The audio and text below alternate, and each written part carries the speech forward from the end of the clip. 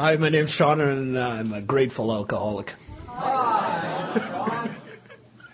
That's crazy, that high. And that is not a Canadian thing. Thanks, Marty, for the welcome. And I seem to think our curling team got a lot better once we kicked Michelle off the team. Anyway, that's not why we're here today. I guess I'll start off with I'm up here to share my experience, strength, and hope. Where I came from, what happened, and what it's like today. I got sober February 14th, the year 2000. And wow, what a day. I didn't think I would ever be sober. And I guess how I got there, it was a lot of work.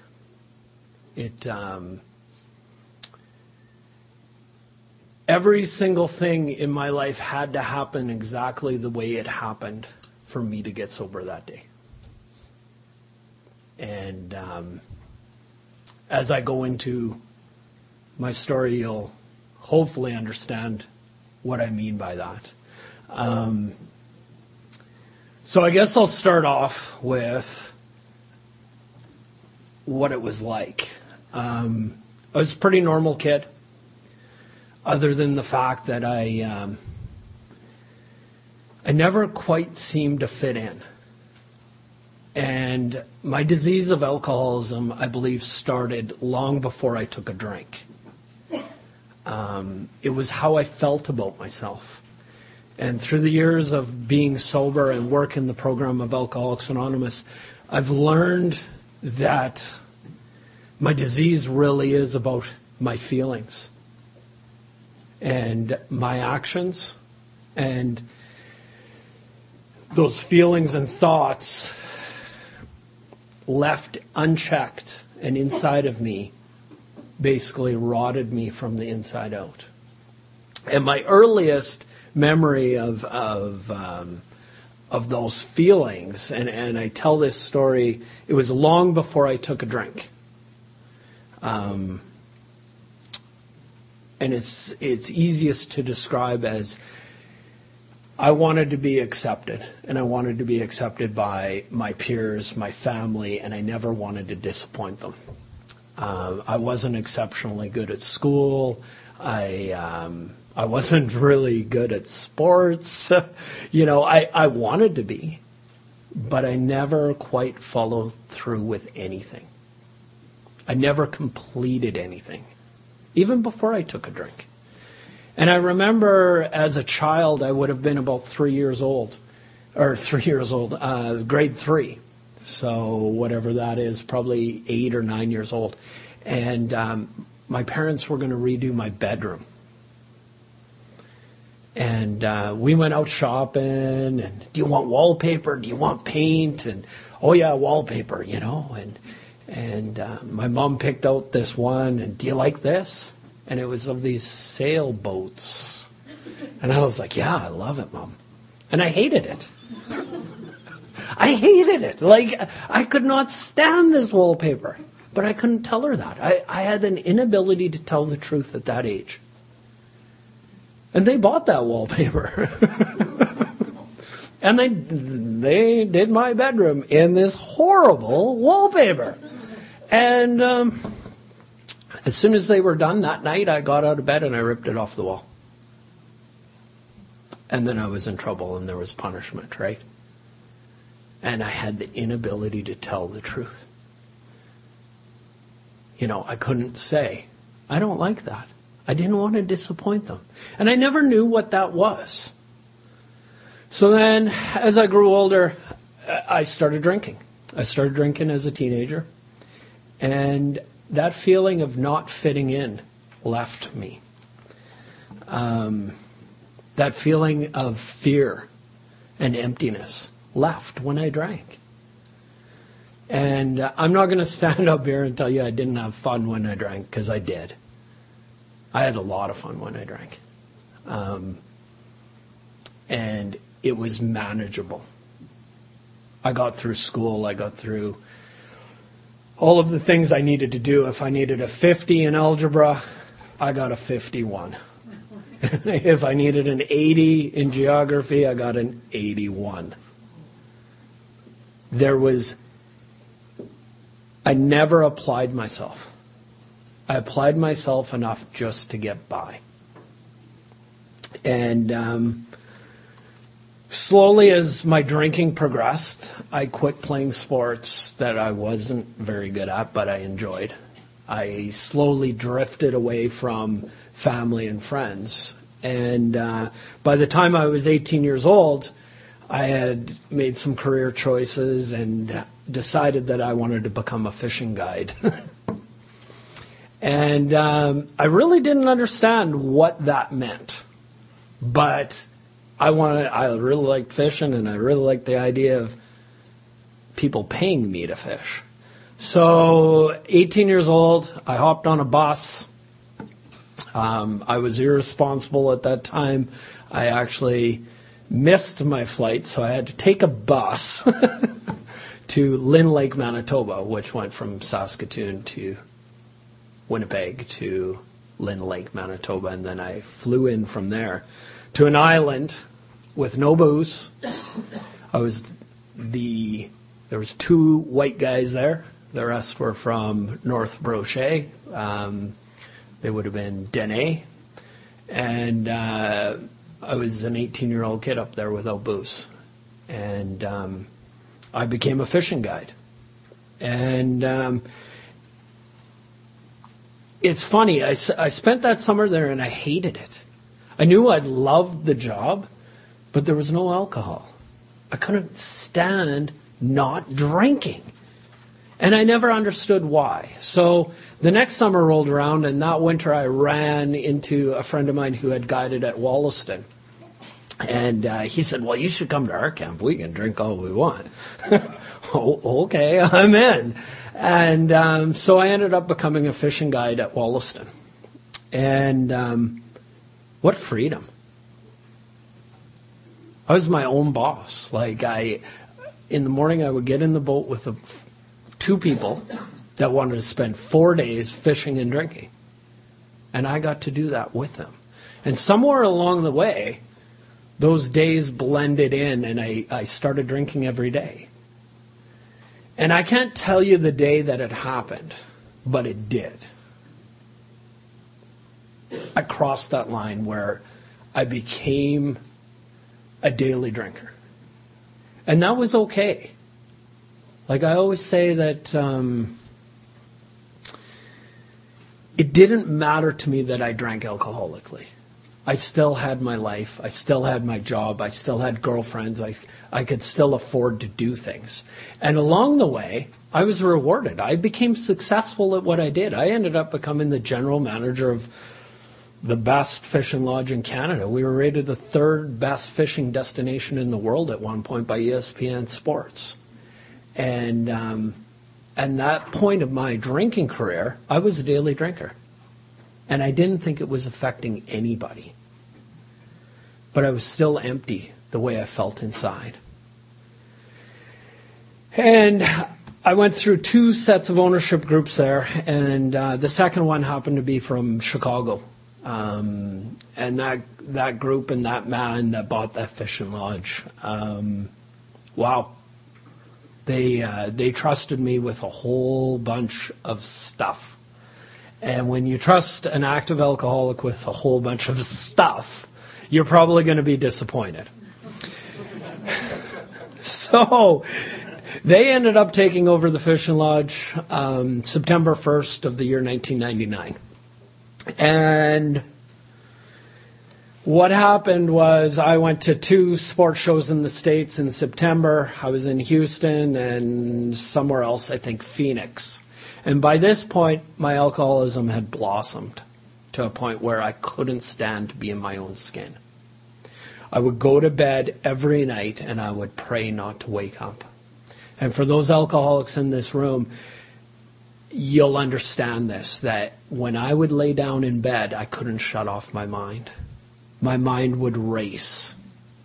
And the only thing that would quiet my mind was to drink. And I had to increasingly drink more and more. And then the booze quit working. That really sucks, hey? Because when the booze quits working, what do? How do you become what you've always been? You don't have that mask or that shield around you any longer that protects you from the outside world. And when Bryson spoke yesterday about not knowing the rules, wow, like I always say when I speak, I miss that day in grade 3 or 4 or 5 where they pull you aside and they say, oh, by the way, you got to pay your bills. By the way, you got to be a good friend. And what that means. By the way, when you grow up and get a job, you have to go to it every day in a row. and I'm pretty sure they still do that. Like my son's in grade 2, and I can't wait for the day he comes home and says, Dad, they taught me about that life thing, hey? Here's the manual. Because I had to come to Alcoholics Anonymous to learn those things. So along the way, that fall, the booze had quit working. I was lost. I didn't have mirrors in my house any longer. I couldn't stand to look at myself, and I prayed to die each and every day, and I didn't have the courage to kill myself, but I thought about it every day, and it was such a lonely, dark place that I would never wish upon anybody, ever. So what happened was, I was down at one of these sports shows. I was fortunate enough to work for a company that owned their own airplanes, and the father-in-law was very, very wealthy, and it blows my mind to this day that I had this life. So I'm sitting on an airplane with a man that's got more money than he knows what to do with and very little common sense at this point. And he says, I was looking in this cattle magazine and I'd like you to go to Edmonton, Leduc actually. You ever been there? And I'm like, Edmonton, yeah, Leduc, I don't know. I'd like you to go there and buy this cow and its calf for me. And it doesn't matter how much it costs, just go buy it and get it to Missouri for me. Okay, Dave. So he transfers like 20 grand into my bank account. Well, that's pretty good for an alcoholic who the booze isn't working and life is in shambles. And I hadn't paid my taxes in probably 5 years. On top of it all, it was part of that day in school where they teach you that you got to pay taxes too. I missed that part. So I went out to Leduc and I bought these cattle, and I didn't pay for them. I got them, and I took the cattle to Prince Albert, and I spent the money on booze, drugs, women, and I probably wasted a bit of money too.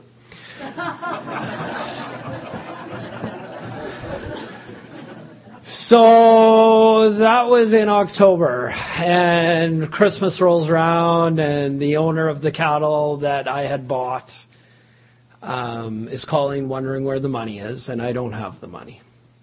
And he's threatening to call the RCMP. And my boss in Missouri, or Chicago, but he's got a ranch in Missouri, says, well, where are the cows? Oh, well, I got to get them cleared through customs, and the vet's got to come out. Like, lies. We lie. That's what we do as alcoholics. So I've got all these balls in the air. And I owe Revenue Canada $86,000. So they are slowly closing in on me as well. And I continue to drink. And I ended up going to one more sports show in the States in December. I came home, I got off the plane, I didn't get my luggage. I went straight to the Viking Club. I had 2 shots of tequila. and I stayed drunk until February 14th. And in that 3 months, I became homeless. I became jobless, and I was living in the parkade of Market Mall in January and February in Saskatoon. I had a 1981 Ford truck that wouldn't start, and I was living in that in the parkade. And for the most part, when it would start, I actually did sleep in the parkade, but in the end, I had parked it upstairs outside in the cold. So on February 14th, I had $20 left to my name, and I went into the Coachman bar, and I spent that last $20 on a pitcher of really bad draft beer. And if I would have known that was my last drink, I would have ordered gin and tonic, squeeze a lime. But who knew? So I sat down with this pitcher of draft, and at this point, I was crying uncontrollably, and I knew something had to change. And I walked into the bathroom, and in Alcoholics Anonymous, we talk of a jumping off point or a moment of clarity. And I walked by a mirror. Mirrors suck, eh? and I had to walk by the mirror to get to the urinals in the Coachman, and I saw myself, and I saw myself for exactly who I was for that moment. I was no longer this guy with a great job who could be with anybody he wanted to be with, who was fun, who had lots of friends. I was a drunken, drug addict, homeless bum. And I don't know, other than a moment of clarity, that I saw myself for exactly who I was. And in that moment, I walked out of that bathroom, and I got on the phone, and I called a guy. And he wasn't there. And through tears, I left a message, and I said, I asked for help. I said, this is where I'm at. I need you to come here and get me. I didn't even have my own strength or my own power to walk out of that bar alone. I was so scared, and I was so full of fear that I didn't know what laid in front of me. And here's the crazy part. I had been to Alcoholics Anonymous 9 years prior. I got tricked. I don't know how I ended up there. It was welcome group. It was a Saturday night. I would have been a teenager at the time, and a friend of mine from school had taken me there. And I looked around the room, and every one of you was different. That wasn't me. I looked at all of the differences. That's not me. I still have a birthday coming up. I still have this. I still have a job. And I couldn't relate with anything you said to me. And I walked out of that meeting, and I got drunk, and I stayed drunk for 9 more years. So this guy ends up walking into the Coachman that night, and his name was Rocky. And his real name, was Rocky.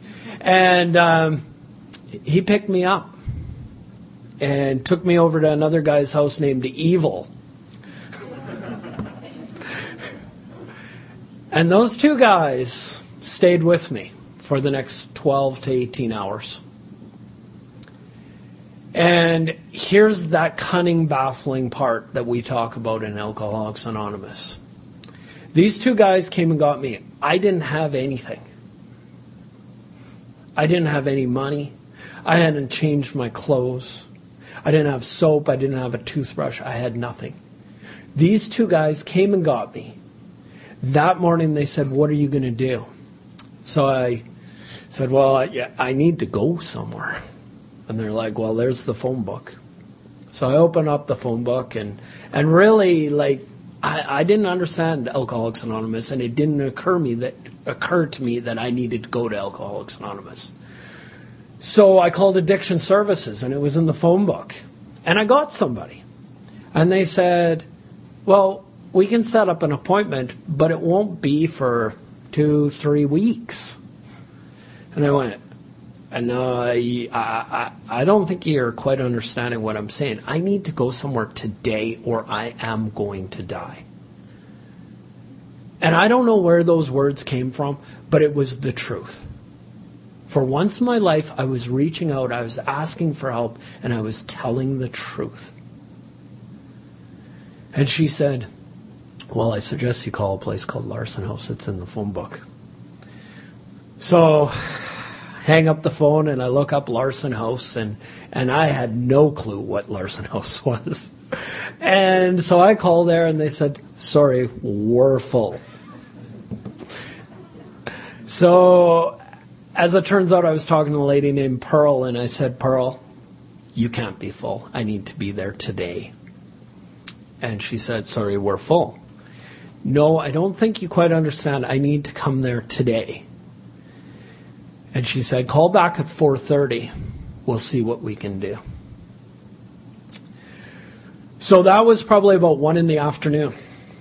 Between 1 and 4:30, I had devised a plan on how to steal the last 3 beer out of my friend's fridge and run away. What I was going to do, I don't know. Go sit outside their house, minus 40, and drink these 3 beer, and my life would be okay again. But that's that cunning, baffling, powerful part, right? I'm reaching out for help, and I'm saying, please, please help me.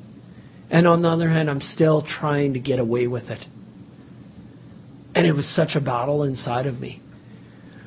So I called back Larson House that day, and they said, we found a spot for you. Come right away. So these 2 guys, they got in their truck and loaded me in, and they took me. And we stopped at Shoppers Drug Mart, and they bought me a toothbrush, and they bought me soap, and they bought me toothpaste, and they bought me a pair of sweatpants at like Walmart or somewhere. Like it's all really fuzzy, but I went in and I had 2 bags that were like brand new stuff. And I was scared.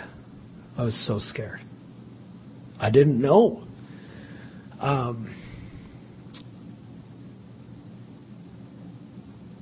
It's wild looking back on it because we pulled up and they said, I think we forgot to get you something.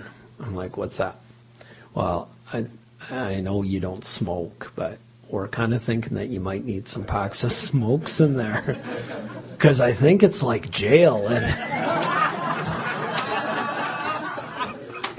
And like these 2 guys that came and got me, they are not alcoholics. They're, well, who knows? But like they are not, they have no clue of what Alcoholics Anonymous is, what detox is, or anything. And they're telling me, well, you know, if you trade smokes, you know, your roommate might take it easy on you tonight.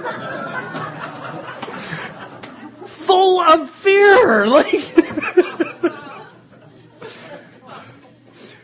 So I remember, and here's where my recovery starts. I walk through the doors there, and this little old lady, and she may have been a nun or a nurse or something. She's doing my intake, and she's pressing on my liver and saying, oh, I think you've been drinking a lot. Yeah, this is detox. And she says to me, and these are freeing words to this day. She says, has anybody ever told you you don't have to drink today? And that was amazing to me. Nobody had ever told me that I don't have to drink. And just for today, right?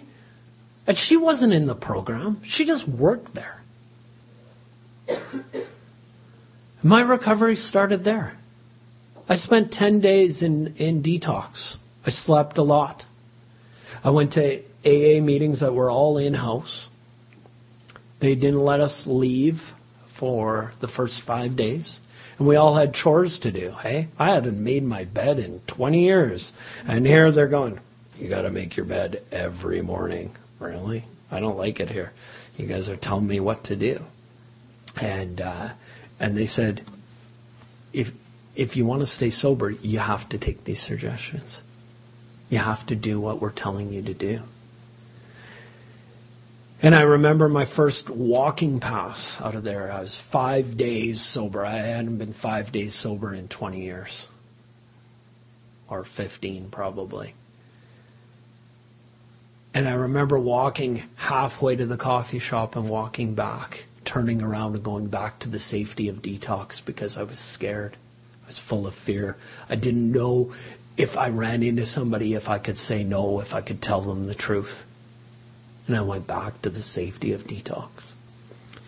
And I got out on a Wednesday, and they told me to go to a meeting, so I did. My first meeting was Fresh Air Group. My second meeting was Shamrock Group here in Saskatoon. And forever grateful. My first meeting, I walked in the doors there, and there were these two old guys, and for those of you in Alcoholics Anonymous, you know that I call them my old bastards. But there were these two old guys, Alec and Jack M., and they're sitting there and they're arguing about fishing. And I felt at home. My second meeting, that same two old guys were at that next meeting the next night. And after the meeting, the one guy pulled me aside and he says, "You're going to have a choice to make, and you might as well make it right now. You can either be in this program or you can live on the outside edges. And trust me, it's more fun. You'll get all the rewards you've ever dreamed of, and then some, if you live in this program. Join it." And I'm forever grateful for those guys telling me what to do, because I didn't know. I was lost. So they said 90 meetings in 90 days. So I did that. I actually did 2 meetings a day. By this point, I had lost my job. I had been fired. And I owed $18,000 for the cattle that were in Prince Albert. And they still were not in Missouri. So, and that was one of the little pieces of the wreckage of the past that we talk about. I had a whole bunch of other things that I had to repair, that I had to work on. And it's funny, I got a sponsor right away, and that sponsor said to me, "You write it down. You write down the wreckage of the past. You write down what you need to work on today. And then you cover up everything except for the top item. That one item that keeps you up at night, that goes to the top. And you work on that one thing. You don't even look at the rest of that list. And you work on that one thing until that one thing is solved." And for me, the cattle were kind of a priority. So I started going to meetings, and like I said, I went to 2 a day, 3 a day on Fridays, and slowly I started to learn what to do. You know, you guys said have candy bars or something. I had Wonder Bars everywhere. Like my glove box, I had Wonder Bars melted on the dash of my truck. It was insane. So I went to meetings, I listened, I did what I was told to do. So the 90 days go by, and I'm thinking, I'm going to get a big gold star or something. Like, I did 90 meetings. I did more than 90 meetings. And you know what they said to me? They said, "Do another 90. That's it. Like, go to more meetings. Keep going. And after 4 months of sobriety, I was able to call my boss, my ex-boss, and he was flying into town from Chicago, and we went for lunch. Now, this man knew nothing about Alcoholics Anonymous, and he knew nothing about drinking, but we went for lunch at Earl's, and we sat down across from each other, and we talked about it, and we talked about what I had done, and he asked me how I was going to fix this. And I told him that I was working on a way of getting the cattle to Missouri that I was working on a way of getting them paid for, but it sure would be helpful if I could work. And you know what he did? He gave me my job back. But it was different. I was no longer the general manager. I had to spend my summer in the city and go to meetings. And I would work out of the Saskatoon office, and I was on call 24 hours a day, 7 days a week. And when they called, I needed to jump. And he explained this to me, and he said, if you drink, you're fired. If you stay sober and do what you're supposed to do, what you're telling me you're currently doing, I get back the best employee I've ever had. And you know, I walked out of that meeting saying I have to think about it.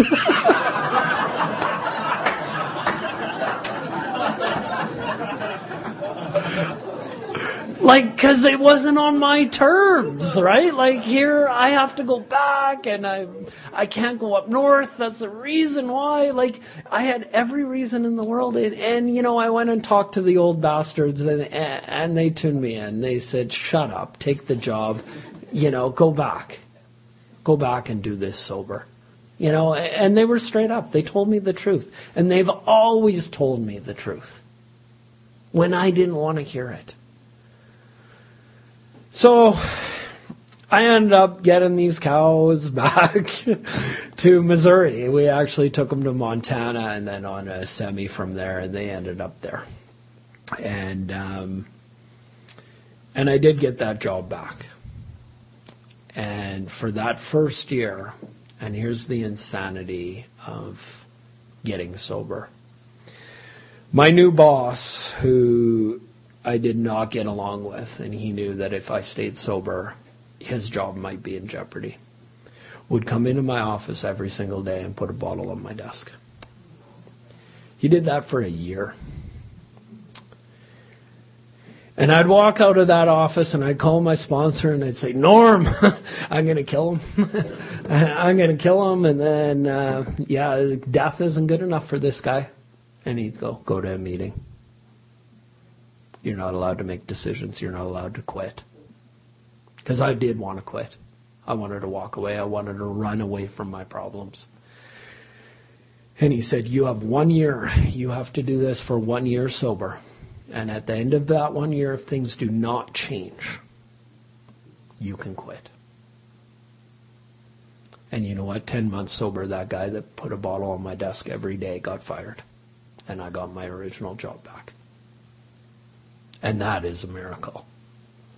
A, that I didn't drink or quit and run away. Because I had never completed anything in my whole entire life.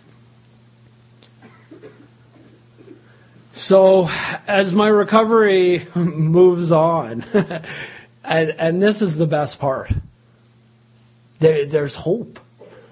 That whole first year, my hope was building, and that I could live free. You know, the big book talks of the promises, and it talks about being happy, joyous, and free. Free from the bondage of self, and really a lot of my disease was rooted in my selfishness and self-centeredness. So as I progressed through the steps, my step one, that I was powerless and my life was unmanageable. That's pretty obvious probably to everybody in this room, that my life was unmanageable. And coming into Alcoholics Anonymous, it was pointed out to me. So my step two, came to believe that a power greater than myself could restore me to sanity. Wow, when can that happen? Like, step two is still my favorite. I absolutely love step two because I was insane. I kept expecting different results, even though my actions didn't change. My thinking didn't change. And by coming to Alcoholics Anonymous, my thinking changed. And as my thinking changed, my actions changed. And as a result of my actions changing, those problems in my life, the wreckage of the past, started to get solved. And I had to talk about it. And I had to talk about it all the time. So I was a member of Floral, like Marty said, and I was 2 years sober. And I got a letter from Revenue Canada explaining that $86,000 was still owing, regardless of whether I was sober or not. And it was still a secret. I hadn't told anybody. And it was eating me up alive. 2 years sober, and I'm carrying a big secret still. And I'm at Floral, and I can no longer keep it inside, and we're downstairs. And finally, I'm like, I owe Revenue Canada lots of money.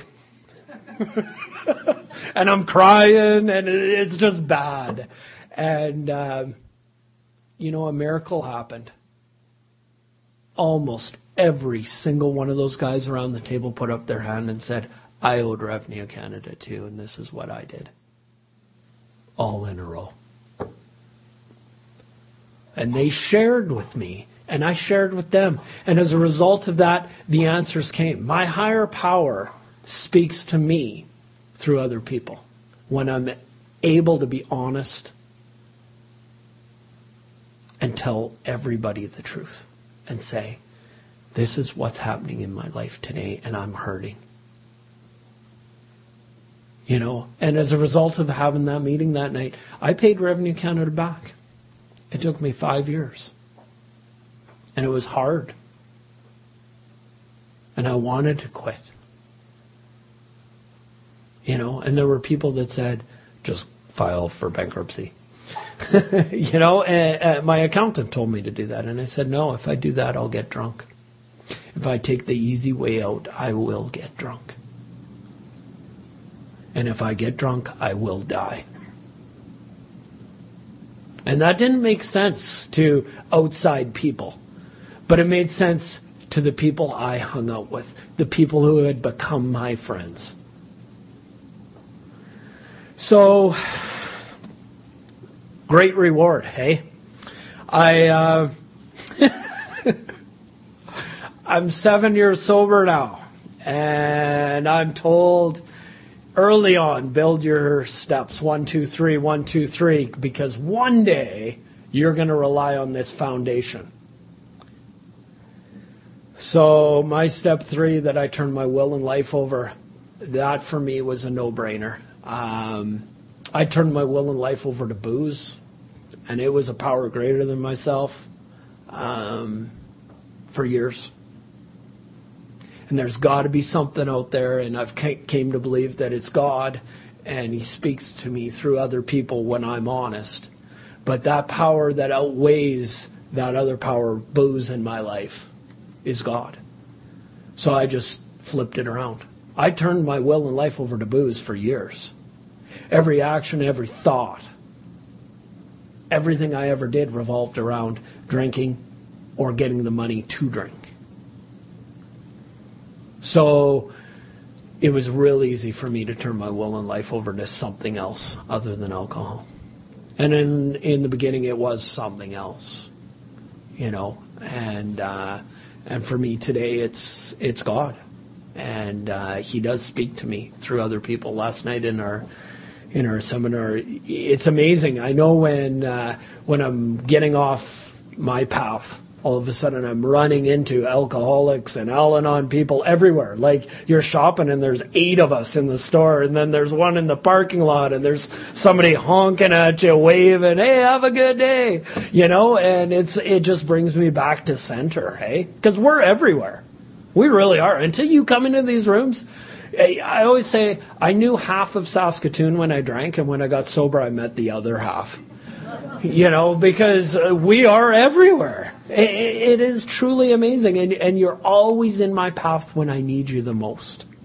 So I'm 7 years sober, and I kind of take back some self-will. Marty and Michelle are laughing at me at this point, but I marry another alcoholic.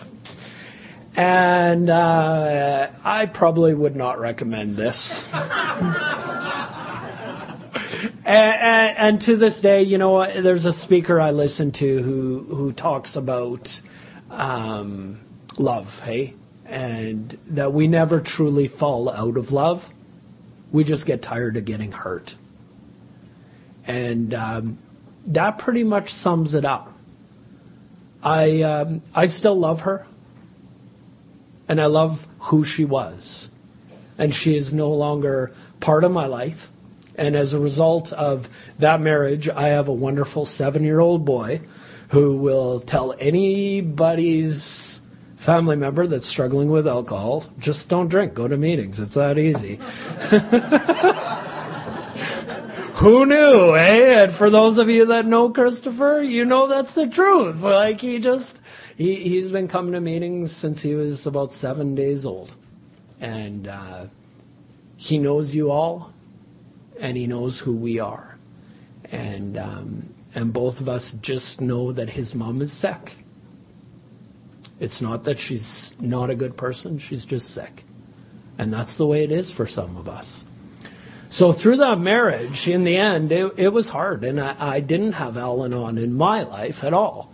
And I tell you what, in the end, well, I got to give credit to every person here that is living with an active alcoholic. Because you know what? At the end, I was sober, but I was crazier than she was. Absolutely. And at one point I said to her, if you're not drinking, I'm crazy and I need to be locked up because these things aren't adding up. And it rocked my foundation. Like it absolutely took me to my knees again. And I had to walk through the doors of Al-Anon now, not knowing anything, not knowing how to live again. I can deal with my alcoholism, but I sure can't deal with somebody else's. And I'm surrounded by drunks. You know, I'm sponsoring people that are getting drunk. My wife's drunk. It was just total chaos. And you know what? I did eventually walk away from that relationship, and I went to Al-Anon, and Al-Anon gave me the freedom to be okay with those decisions.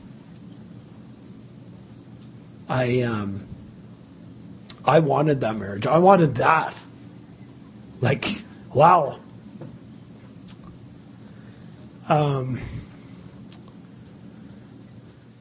So that was hard. And you guys gave me that freedom. And the amazing part about that journey, looking back on it now, it's given me more freedom, and it's allowed me to know deeper who I am, what I want, how I want to act, and how I want to be a partner to somebody else. And the amazing part, through all of that hard time, there were other alcoholics there with me, walking. When I didn't want them there, they were there. Every step of the way. And that's one of those true gifts of sobriety and being part of Alcoholics Anonymous. They know when we're hurting, and they're there. And it truly is amazing. So, to kind of wrap this up, I'm going to tell you guys a little bit about the gifts that I've received. I'm a dad.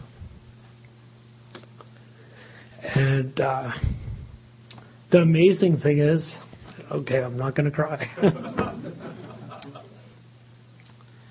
3 years ago, I lost my grandfather.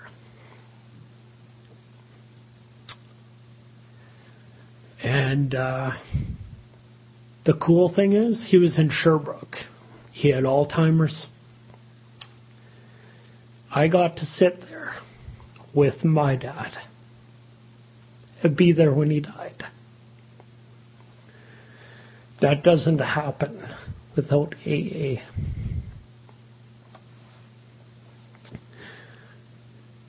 Without AA, I'm drunk, I'm selfish, I'm self-centered, and I'm not there for one of the greatest moments I've ever had in my recovery. I got to be a son to my dad. I got to be grandson to my grandpa.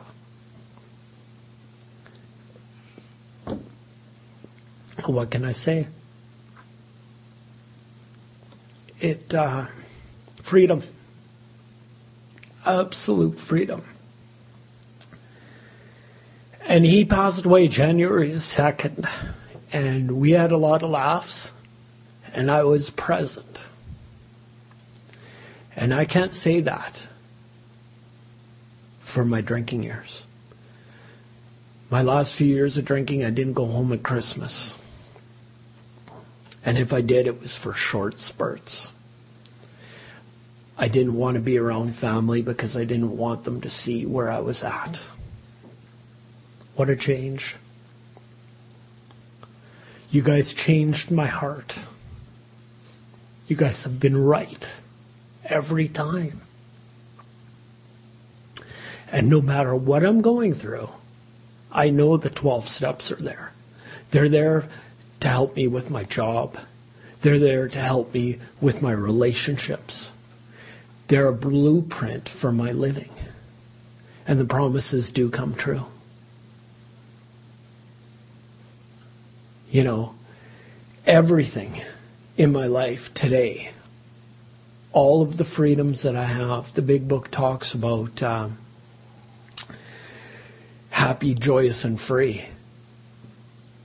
I would have sold myself short. We heard that last night. Like, my first year of sobriety, if you would have asked me to write down all my hopes and dreams, it would have been like, don't live in this parkade. You know, we don't think much of ourselves. We don't think we can accomplish or finish things. But we're truly gifted. Like, how else are we able to do what we do when we're active, right? Job, family, drinking, drunk, all this. Like, we're gifted at keeping it all together until we're not. And then it all just implodes. But you take the booze out, and it's limitless. Absolutely limitless. What we can do, and the wreckage of the past can be repaired. I've had the freedom to travel a lot, and everywhere I go, there's Alcoholics Anonymous. And that is a gift as well. I am truly grateful today for my sobriety. I love my life today, and every single thing that I've ever received since I got sober is due to Alcoholics Anonymous. Thank you.